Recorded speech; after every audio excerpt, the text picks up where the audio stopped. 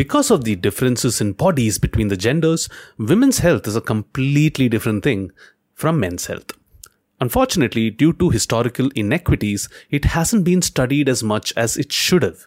Well, the good news is this is fast changing.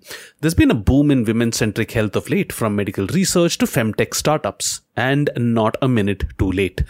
This week on this podcast, we're going to be turning our attention to some women-centric health and fitness issues. And yes, while it's primarily made for women, I'd implore the men to listen in as well. These should not be alien topics and terms, and understanding them, even if you don't have ovaries, is one step towards normalizing, understanding, and empathizing. Onwards then, with One Rep at a Time's women-centric themed week. Welcome to One Rep at a Time, a podcast from CultFit that encourages you to become a healthier, better, and happier version of yourself by building small, sustainable habits. Let's welcome your host, Deepak Gopalakrishnan, or Chuck. Hello and welcome to episode 36 of One Rep at a Time by CultFit. This week, we're going to be talking about various aspects of women's health. And even though I, your host, am male, all the content for this week has been vetted and corrected by women for accuracy. This episode is about losing weight while having PCOS. PCOS, or polycystic ovary syndrome, is a hormonal disorder common among women of reproductive age. It's a complex condition of raised androgen levels, menstrual irregularities, or small cysts on the ovaries. Around 7% of adult women are known to have it. It's fairly common in India too. Some studies say 1 in 5 women have it, others say 1 in 3 have it.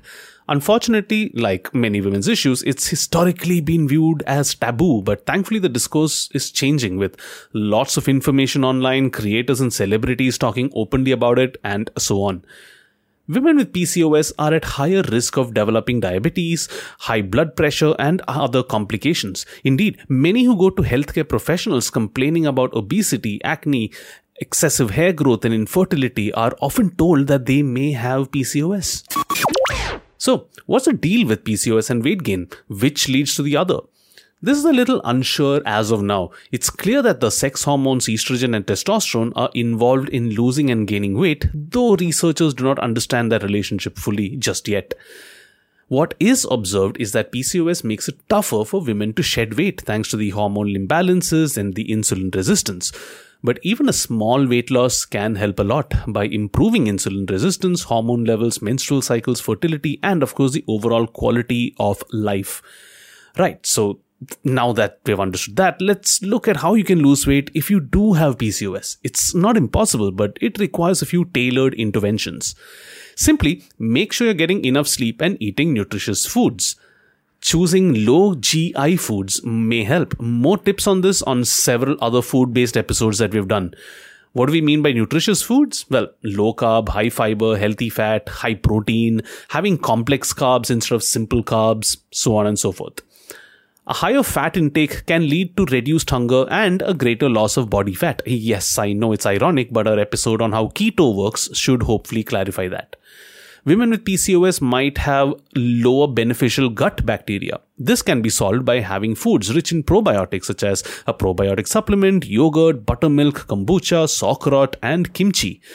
A diet high in whole foods like fruits and vegetables may help negate inflammation, which is common in women with PCOS and has been linked to obesity. And finally, don't undereat. Don't forget to exercise regularly and make sure your stress is in check. If you'll notice, these tips are not drastically different from what we normally espouse on this show. Just keep at it, be in touch with your doctor, and do not lose hope. Keep in mind, some of these will take a while for your body to adjust, but it will pay off.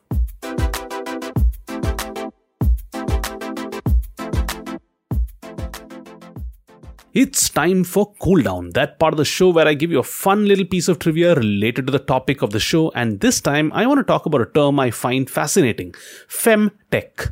You've probably heard about fintech and edtech. Well, I guess you can work out what femtech means. First coined in 2016 by the entrepreneur Ida Tin, it has come to mean technology-enabled, consumer-centric products and solutions aimed at women. Interest and investment in this space is increasing around the world, not just in Silicon Valley. While we won't call out specific companies, it's fascinating to see the spaces that they operate in. There are virtual clinics, direct-to-consumer prescription delivery services, female-focused trackers and wearables, addressing erstwhile stigmatized topics, delivering solutions for groups such as Blacks and LGBTQ, and so on. In India too, there are a range of products and services, from biodegradable pads to pregnancy trackers to cancer screening to a lot more. It's exciting to see this new wave of mission-driven companies take off. And that's it for this episode of this podcast. If you'd like to say hi, my details, as always, are in the notes of this episode, and I'll see you here tomorrow. Remember, like your exercise routine, take life one rep at a time. You've been listening to One Rep at a Time by Cult Fit. Follow us on Spotify, Apple Music, or wherever you get your podcasts. If you're looking for sustainable weight loss coaching, check out the Cult Transform program on the Cult Fit app or website. See you on the next episode.